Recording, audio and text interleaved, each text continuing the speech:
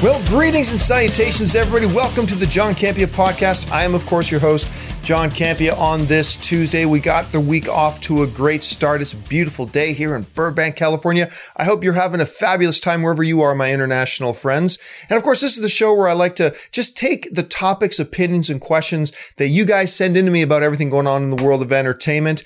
And before we get into it too much, I want to just remind you that if you want to get your topic or your opinion or your question to me, it's easy. Just email me anytime at thejohncampeapodcast@gmail.com. And also make sure you're following me on social media. Follow me on Twitter and on Facebook at John Campea, because every once in a while I call for questions and topics and everything from there as well. So just make sure you keep on top of the ball to make sure you're always in the loop of what's going on with me here. All right. Now, before we get into the topics, opinions, and questions that you guys sent in, yesterday, word came out, of course, that MGM has announced the release date for the brand new James Bond film, and it's November 2019. I believe it might have even specifically been November 8th. I think that's the case, at any rate. So that's what's coming out. However, they didn't announce who the distributor of the film was going to be, which is a big question mark right now. They didn't announce who the director of the film was going to be, and they didn't announce who the star of the film was going to be. Now, there's been a lot of talk about whether or not Daniel Craig was coming back. If you follow my channel, you remember a couple of weeks ago, maybe 2 weeks ago, I mentioned that there are reports coming out that Daniel Craig and the producers of Bond have reached an agreement. Well, yesterday, the New York Times put out an article that basically says it's a done deal. They haven't announced it yet, but Daniel Craig is returning as Bond, that it's a done deal, that him and the producers have reached terms. Now, whether or not this happened a couple of weeks ago, like the initial reports that I heard, or whether or not this happened just recently, doesn't really matter. The only important thing is here, does Daniel Craig return as Bond? I mentioned it before. I'll say it again. He's my favorite Bond of all time because he's that mix between the Roger Moore Bond and the Sean Connery Bond, who are the two most iconic Bonds, of course. So I really love the news. I really hope this turns out to be 100% factual. I hope they make an announcement soon, and I'll be looking forward to a new Bond movie. All right, guys. Well, with that out of the way, let's get into some of your stuff. All right. The first question today, talking a little bit of Defenders, comes to us from the Canon, who writes, can you talk a little about your expectations for the Defenders? I know it might be crazy to say, but I came away more impressed with the Defenders trailer than anything else at Comic-Con. I wasn't a fan of Iron Fist or Luke Cage, but there is something to be said about a team up of fully fleshed out characters over multiple seasons. Yeah, well, thanks a lot for the question. Let's start with my expectations for the Defenders. My shine and my glow and my, pretty much pedestal excitement of the Netflix Marvel series, with of course, season 1 and 2 of Daredevil, Jessica Jones, Luke Cage, Iron Fist. The shine and the honeymoon phase for me and the Netflix Marvel shows is over. Not that my love for the shows is dead, not at all. But it used to be, especially thanks to Daredevil season 1 and season 2, that when a new season of one of these Netflix shows, the Marvel specific Netflix shows, was coming up, I was just going out of my mind excited. It's like, oh my God, I can't wait, counting down the minutes and counting down the days until the show comes out. Love Daredevil season 1. Love Daredevil season 2. And I'm one of those guys. I did not like Jessica Jones. I get it. I understood what they were going for. And what they were going for in the show was bold and new and brave. And there were topics and themes in that series, in that season, that I think took a lot of guts to even try to approach and to tackle and to do. You're talking about a superhero who's also very much a victim and dealing with that stuff to find her power within that. I don't mean superpower. I mean her individual power within that. What they were going for was fantastic. I just don't think they executed. And I found myself bored throughout most of the season. And I also found that by the time we got to the end of the season and that last scene, I don't want to go too much into Jessica Jones, but that last scene where Jessica Jones is now sitting in her office again, taking calls, and you realize she hasn't changed. Like through all this traumatic, amazing, powerful experiences that she's gone through this season, that last scene of season 1 of Jessica Jones, it was the exact same Jessica Jones back in the exact same place with the exact same attitudes that she seemed to have at the beginning of the show. And that kind of put me off a little bit. With Luke Cage, I loved the first 4 episodes of Luke Cage, 5 episodes of Luke Cage. And then it just kind of became a completely different show after that. And it lost me. It completely lost me. Like, if I had just abandoned Luke Cage after watching the first half of the season, I would be thinking that Luke Cage season 1 was almost on par with Daredevil. But it kind of fell apart. And then, oh my God, Iron Fist. There's so much promise in Iron Fist. So much you could do with Iron Fist. And that was probably my biggest disappointment of the Netflix series. So, it's to the point now that I'm going to admit, I'm not super excited for Defenders because my enthusiasm's been chipped away at lately. Now, really glad that Daredevil's going to be back there. That gives me a lot of optimism and hope because they know how to write the Daredevil character. I think there's a lot of things you can do with Luke Cage. I think there's a lot of cool things you can do with Jessica Jones. There's a lot of cool things you can do with Iron Fist. Like I said, though, I am not really finding myself beside myself being stoked about it. I'm looking forward to it. I'm going to watch it the moment it drops on Netflix. I'm just saying I'm not jumping up and down like I used to be about these series. Now, as far as the trailer that they played at Comic-Con, it's a good trailer. It's a good trailer. I don't know that I personally agree with you about it being the most impressive thing. Like for me, the most impressive thing at Comic-Con this year was the Justice League trailer. And I know a lot of Marvel hardcores don't like hearing me say that. Like, how can you say that when they played that Infinity War thing? I thought it was better than the Infinity War thing. The Infinity War thing was good. It was really good, actually. I was very excited to see it. But the trailer for the Defenders is sharp. It's very good. You're right. It plays on that notion that these are now fully developed characters that we're seeing come together. There's some very cool stuff in there. I like seeing Stick in there. Elektra's back. We're seeing side characters as well from all the different shows show up in there as well, showing their relevance. And I think that's very good. So I'm looking forward to the show. And I did think the trailer was very good. The trailer did a good job. The trailer increased my enthusiasm for Defenders because it was getting kind of low, but it renewed a lot of my enthusiasm for it. So yeah, looking forward to seeing it. All right, thanks a lot for the question. The next question today comes to us from Frank Johnston, who writes, after the Infinity War movies, do you see the MCU taking a break for a year or two? I'm wondering if after a massive payoff after 10 years of movies, if they'd take a break in order to stop potential fatigue. I don't believe comic book fatigue is out there yet, but as you said many times. Or do you think the MCU will keep rolling? No chance. No chance the MCU takes a year off. That would be, people would lose their jobs. Kevin Feige would be fired immediately from Disney if he went to Disney. If he went to Bob Iger and you go, hey, Bob Iger's going to be stepping down soon. But if Kevin Feige went to Bob Iger or Alan Horn or something like that, I'm not even sure if Alan Horn's there. So anyway, and said, I'm going to take a year off making these movies, these money printing movies that we're doing 3 of a year now that just make us billions of dollars. I'm going to take a year off. I say, really? No, you're taking more than a year off, Kevin. Get on over to Wendy's and start flipping burgers, son. And they would just they'd just get rid of them. There's no way they take a year off. This stuff is printing money and they have far too many characters. It's not like it's just Iron Man, right? And it's not like all the movies have just been about Iron Man and everything's been the focus of Iron Man, blah, blah, blah. And maybe you need a break from Iron Man. And we've seen them take a break from Captain America. We've seen them take a break from Iron Man. It would be different if that's the case. But the fact of the matter is you've got all these characters and all these storylines, and there's just too many stories to tell. And again, with the fatigue question, again, I'm going to say this. Did you watch Breaking Bad? Did you like it? Because that was 10, 12 episodes a season? You watched 12 episodes, 12 Breaking Bad stories every single year. And I've had some people say to me, John, that's not a good analogy. You can't compare that to, yes, you can. Yes, you absolutely freaking can. Because we're talking about, as an audience member, getting tired of a story. Well, guess what? When Dexter was on and in its heyday, I would watch basically 6 movies worth, 12 episodes, 6 movies worth every single year. And then I'd watch 6 movies worth of Dexter the next year. And then I'd watch 6 movies worth of Dexter again the next year. And did I get fatigued? No. People are watching The Flash. People love The Flash. I love The Flash on TV. That's like 22 episodes a season, dude. 22 episodes. That's like 11 full movies per year just of The Flash. And people seem to watch that. It's been going now for 3 seasons, going into season 4, or is it going to season 3? Whatever. Arrow's going into season 5 or season 6 or whatever that's at now. I mean, this whole notion of fatigue. Really?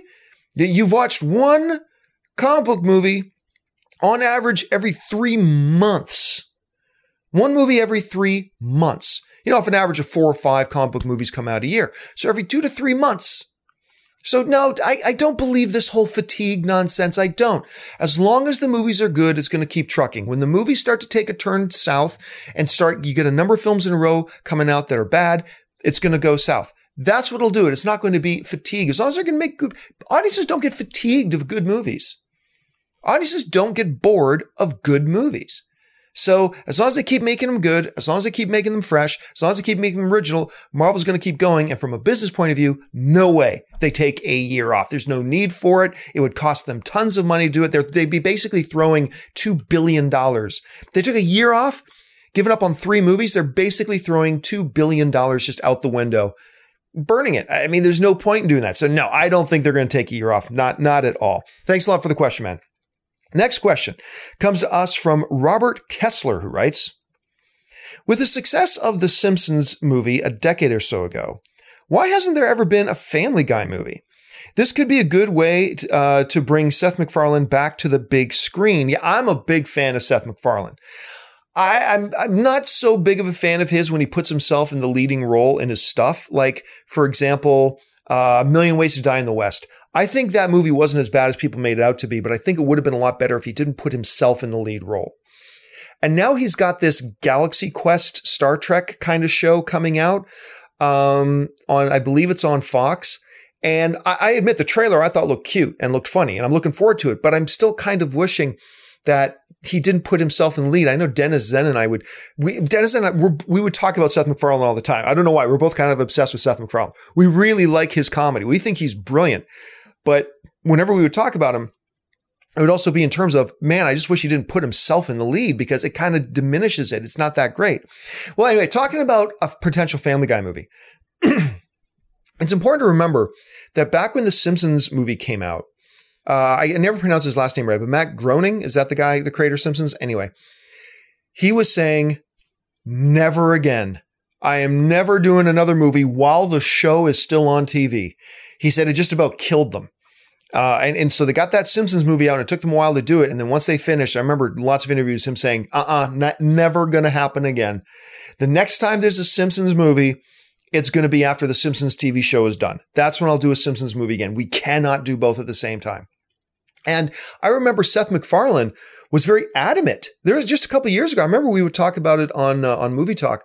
He was adamant that he was going to do a Family Guy movie. He already had the plans. It was going to be rated R and all this kind of plans. And that just kind of disappeared. And I have a feeling that with all the other stuff he's got going on as writer and producer, not just, he's got several TV shows going that he oversees and all that kind of stuff. I think the reality of Matt Groening's situation just caught up to him and realized, can't do it. As long as Family Guy is on TV, I can't do it. It's just not feasible. It's not plausible to do it. It's just too much work to do at the same time. So I think we will get a Family Guy movie. I'm looking forward to a Family Guy movie. I love Family Guy, but I don't think it's going to be until after Family Guy finishes its TV run. All right. Thanks a lot for the question, man. All right. The next question comes to us from Topher Dahl, who writes, prior to Comic-Con, we heard rumors from sites normally known as reliable that the Justice League reshoots would take months and would be considerable, but we learned at the panel that they were brief and almost completed. What are your thoughts on this now that we know that Whedon's role seems to be accenting the film Snyder made rather than remaking it? Thanks a lot for the question, Topher. Okay, so let's go into this. First of all, Variety just put out a report yesterday talking about how extensive the reshoots are. They were originally planned for 5 weeks. They've already gone into 8 weeks and they're going longer and they're having a nightmare scheduling everybody and blah, blah, blah, blah, blah. But here's the bigger kind of issue at hand. It amazes me still to this day, no matter how many times it happens, that studios, and remember, I don't blame studios for this. No, studios are doing their job. If I was in their position, I'd be doing the same thing. This is not throwing anybody on the bus. This is not casting shade. The studios are doing their jobs. But it never ceases to amaze me that no matter how many times, how many dozens of times every year, over and over and over and over again, we find out that what the PR from a studio wasn't actually the truth. It was something else. So, for example, I'll just throw out some examples here, okay? So I remember, back in the day, talking to, well, actually, that's a little bit too old of an example. Let's move forward a little bit. So just a couple years ago, okay, Infamous. Some questions came out about the new Star Trek movie. Hey, and they would talk to the studio execs and they'd talk to the studio people. Hey, is Benedict Cumberbatch, is he playing Khan? No. JJ's got a fresh new villain coming from the new Star Trek film. And then they talked to JJ himself. Hey, JJ, is Benedict Cumberbatch playing Khan? No, we got this new character we've developed, and he is definitely not Khan. Guess who Benedict Cumberbatch was? Now, we can talk about the motivation for why they did it and wanted to preserve the excitement, or they wanted to preserve perception of the movie, whatever. The point was, though, that the studio PR machine, and that includes the filmmakers themselves, want to put out a particular message. And they want a message to get out there, whether it's true or not, because they're trying to control, as they should, they're trying to control the narrative of their movie prior to their movie coming out. That's their job. That's what they do. So there's an example of that. I remember back when they announced that they were doing a 50 Shades of Grey movie. Right? Remember that? Do you guys remember who the first person cast was? Huh? In the role of whatever the guy's name is, but the role of Damian Gray, is that his name? Whatever. The lead character? You remember who was cast? It was Sons of Anarchy's Charlie Hunnam. He was the first guy cast. And it wasn't, they were looking at it, was cast, it was announced, Charlie Hunnam joins, 50 Shades of Grey, blah, blah, blah. And then like 2 or 3 months later, the official press statement came out. Oh, unfortunately, Charlie Hunnam had to step away due to scheduling conflicts. Used some delays, and now shooting 50 Shades of Grey doesn't line up with his schedule. Remember that? It was all BS. A few months after that, Charlie Hunnam came out and admitted, no, man. Charlie Hunnam said, my fans were furious at me for going into a 50 Shades of Grey, and 50 Shades of Grey fans were furious that they cast me. They didn't see it. And there was a huge uproar and then a lot of behind the scenes drama, people arguing, fighting, and ultimately we just decided, let's just not do it. So the studio put out the message, oh, everything's good. No, we love Charlie. We want Charlie to be Dorian Gray or whatever his name is. We want him to be our great. Charlie Hunnam's people were like, oh man, I was so looking forward to doing 50 Shades of Grey, but scheduling conflicts. And he stepped out. And later we found out that there was BS. It was because there was a lot of drama going on behind the scenes with fans in an uproar. Both Charlie Hunnam's fans didn't want him in 50 Shades of Grey, and 50 Shades of Grey fans didn't want Charlie Hunnam. And it just finally all fell apart. But the job of the studio is to spin it and to paint a narrative for the audience. And they went with the tried and true scheduling conflicts notion. More recently, back in December, and I've talked about this a lot, but back in December, a report came out that, hey, it looks like Ben Affleck is not going to be directing the Batman movie after all. But Affleck's not directing the Batman movie. And these were the reports that were going out. So then in January, just a few weeks later, studio puts out a thing, Ben Affleck's our director. And then Ben Affleck gets on Jimmy Kimmel. Remember this? And Jimmy Kimmel straight up asks him, hey, so are you still directing Batman? And Ben Affleck, yes, I'm directing Batman, working on it right now. It's my next movie, blah, blah, blah, blah. Great. So everybody's like, see, he's directing Batman. Just a few days later, out comes the story, Ben Affleck not directing Batman. Look, and there's nothing, there's nothing wrong with them doing that. There is nothing wrong with the studio or talent or filmmakers controlling the narrative and wanting to be, be behind the wheel of controlling the narrative and the message of what's going on with their movie. They don't want people talking negatively. They don't want all that kind of stuff. So when I see things like The Hollywood Reporter or Variety, who have like Pulitzer Prize and Peabody winning journalists on their staffs. I mean, these aren't some dinky blogs like the blog I used to run or whatever. These aren't some dinky websites. These are real journalistic integrity kind of major outlets. So when Variety puts out a report and says, no, the studio execs are having nightmares with this. It's gone. Not that the movie's bad. They're not saying the movie's bad. Not at all. Not at all. Not at all. They're just simply saying scheduling has been a nightmare and it's taken a lot longer and blah, blah, blah. And there's nothing wrong with that. Okay? Nothing wrong with that. That's not a negative thing necessarily. Look at World War Z.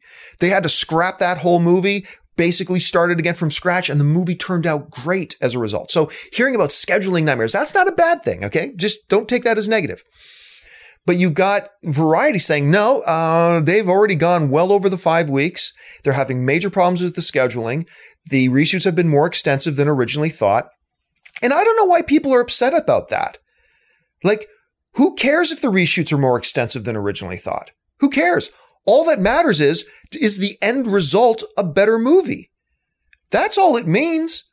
When I hear that reshoots have been more extensive than originally thought, all that means to me is, hey, they found a way to make the movie even better, and they're committed to spending the money and spend the time and go through the scheduling nightmare to make it even better for the fans. But like some DC fans, man, they lose their freaking minds if you say, oh, the reshoots are going longer. You hate DC, man! And they just lose their mind. Why are you freaking out about that? Reshoots can be look at World War Z. Reshoots can be a super good thing. What it means is that the studio, and this is exactly what you want to hear if you're a fan, that Warner Brothers isn't just looking at the movie and going, bah, good enough. No, it means if they're going through super extensive reshoots and it's taking longer than they thought and they're going through all these scheduling nightmares, to me that says Warner Brothers is really committed to making sure they give the fans the movie they deserve. And if that means we got to spend $25 million extra dollars, then fuck it. We're going to spend $25 million extra dollars. If that means we got to go through all these scheduling nightmares, screw it. We're going to go through all the scheduling nightmares. If that means we have to reshoot for 9 weeks instead of 5, you know what? To hell with it. We're going to reshoot for 9 weeks. Why? Because our fans deserve the best movie we can give them. And it is boggling my mind that some people take that as a negative. It boggles my mind. Anyway, so the point here simply is not that we shouldn't believe studio PR, because the majority of the time when the studio PR machine says something, the majority of the time, that's what it is. You know, if they say white is white and black is black and purple is purple, that's generally what it is. The point here is simply this, though. Don't be so blind. We have seen too many hundred. I remember it was just a couple months ago. Me, Jeremy Johns, Chris Stuckman, we all went out and had lunch. And this whole topic came up. We were at Wood Ranch here in Burbank. And this whole topic came up about all the different times that studios have misled the press and the public. Understandably so. And it's literally dozens and dozens and dozens of times every single year. So the point is not to disbelieve the PR machine, but it's to also not automatically just accept what they say when you have outlets like Variety Magazine or The Hollywood Reporter or things like that telling you something else. All I'm saying is don't instantly believe it, don't instantly not believe it, but just take both into consideration. That, hey, it could just be this or it could be something else. And just keep that in mind for whenever you're looking at stuff. Anyway, that's my approach and my feelings on that. Thanks a lot for the question, man. All right, the next question today comes to us from Kalis Menon, who writes, what are the chances that we will see a movie adaptation of the play Harry Potter and the Cursed Child? The play has been a hit since its release. A year ago, there were rumors from Warner Brothers about the possibility of a movie being made after the Fantastic Beasts series ends. Yeah, I'm not a Harry Potter guy. Now, I watched the movies. I didn't like the first couple of them, but I really got into them after number 4 and onwards, and I started to enjoy them. I've never read the books, and I've certainly never read The Cursed Child or seen them play The Cursed Child. I'm not what do the Potter fans call themselves, Potterheads? Is that, I'm not sure. Just correct me if I'm wrong. So I'm not a really plugged into the Harry Potter world, but I am married to somebody who really is, and I'm friends with a bunch of people who are. And all I can tell you is what my limited scope of experience has been. Okay, this is my small limited scope. And my small limited scope has been talking to the friends that I have who are Potterheads, not that thrilled with The Cursed Child. I remember my wife, she was so excited. She got the book and then she had a long flight. She was gone for a couple of weeks for work for Hasbro. And so she read the book on the flight there and back and she was meh. There you go. So I don't know that they'll be rushing to make more Harry Potter. And I don't know that at this point that you'd be able to get, Emma or Daniel or Rupert. Rupert isn't doing a ton. So But I don't know that you can get them all back now at this point, because finally Ratcliffe's career is starting to take a turn upwards. Finally, it took a while. Emma's career took a massive upturn immediately, and she's a hot commodity right now. I mean, she's the star of one of the biggest hits of the year in Beauty and the Beast. So that's going to be more difficult. Plus, I don't think the story, from what I'm understanding from my limited circle, maybe your circle have all loved Cursed Child. That's great. I'm just telling you my limited exposure to it hasn't been that great. So, no, I don't think so. I'm not saying I don't think they'll ever go back to Harry Potter, but I just don't know that Cursed Child would be the one that they do. I'm just questioning that at this point. So who knows though? I mean, very well could, because it's out there. All right. And the last question of the day comes to us from Madoka Abrea, who writes, a few years back, we had Les Miserables, which was good, but a lot of the singing was mediocre compared to professional and experienced Broadway actors. Do you think Broadway actors or regular actors should star in these adaptations of musicals into movies? No, Madoka, Les Mis wasn't good. Les Mis was awesome. All film is subjective. Your opinion isn't right or wrong. My opinion isn't right or wrong. I'm just playing with you. But no, Les Mis was awesome. It wasn't good. It was awesome. I love that movie. And look, here's the reality. The reality is that most people don't go to Broadway musicals. Broadway musicals has a thriving, vibrant fan base and following. Absolutely. But compared to the larger movie-going audience, it's a relatively small percentage of people who actually go out to Broadway musicals, right? So when the average film fan who doesn't normally go to Broadway musicals walks in to say Les Mis and hears Anne Hathaway singing I Dreamed a Dream, or hearing Hugh Jackman singing all the songs that he sang, to them, that was world class, man. I mean, that was just outstanding to them. They're not comparing it to the Broadway singers who are probably, since that's all they do is sing, sing, sing, sing, they are better than the Hollywood actors are at singing. So the majority of the audience isn't going in comparing Hugh Jackman singing. Hugh Jackman was terrific. And Hugh Jackman was a stage singer and performer, by the way. But anyway, they're hearing Hugh Jackman just sing awesome. They're hearing Anne Hathaway crush Dream a Dream. I mean, that one song won her an Academy Award. Well deserved, by the way. Like, I was shaken and moved by her performance in that. So they're not necessarily comparing it to the performances of the Broadway performers, who are obviously better singers. These Hollywood actors, obviously better on-camera actors. These Broadway performers, obviously better at singing and better at stage acting. Most cases, anyway. I'm sure there are exceptions to both, absolutely. And you also got to keep in mind that when you're then marketing the film to a broader audience, you need to put in some names. It's not that you can't have some no names in there. Absolutely you can. But you need to at least have some names to hook in the audience. So you got to have a Russell Crowe. You got to have an Anne Hathaway. You got to have a Hugh Jackman, or yada, yada, on and on and on. So I think really the answer is a blend of both. I think the answer lies in have a couple of key roles filled by more popular names who are really damn good at singing, and then fill a bunch of the supporting roles and one or two key roles with Broadway performers who can really bring that musical punch. And I think that's probably the answer. If I had the total formula, I would be a billionaire Hollywood producer, and I'm clearly not. So yeah. But yeah, honestly, I think the answer is somewhere in the middle. The answer is pepper in a couple of the lead roles with big Hollywood performers, pepper in the supporting roles and a couple of the lead roles with Broadway performers, and that gives you the best of both worlds. All right, guys, that'll do it for me for this installment of my John Campea podcast. Thank you so much for joining me. Listen, don't forget, the best way I found to really make a difference in the world, to make the world a better place for somebody, I found this great app called Share the Meal. And I know all of us, you, me, all of us, deep down, we really want to be a hero. We want to make the world a better place for somebody. Share the Meal is a super easy app to use. You just install it and get it set up. And once it's set up, all you got to do is anytime you want, pull it out of your pocket and hit the Share the Meal button. And that automatically donates $3.50 or a different amount if you want. But $3.50 feeds a kid for a week. I've always thought that we as the film fan community can not just mobilize to make the film fan community a better place, but we can mobilize to make the world a better place. So I want to encourage all of you. iOS, Android store, whatever. Go try, share the meal. I think you'll get addicted to it. I've kind of gotten addicted to it, and it'll make you feel like $1,000,000. Anyway, guys, also don't forget, since you're here, please subscribe to my YouTube channel. If you like my videos, share them around, post them on your Facebook page or on your Twitter. And by the way, speaking of Facebook and Twitter, make sure you're following me on social media, John Campea on Facebook and Twitter. Just that simple. Thanks a lot for joining me, guys. My name is John Campea, and until next time, bye-bye.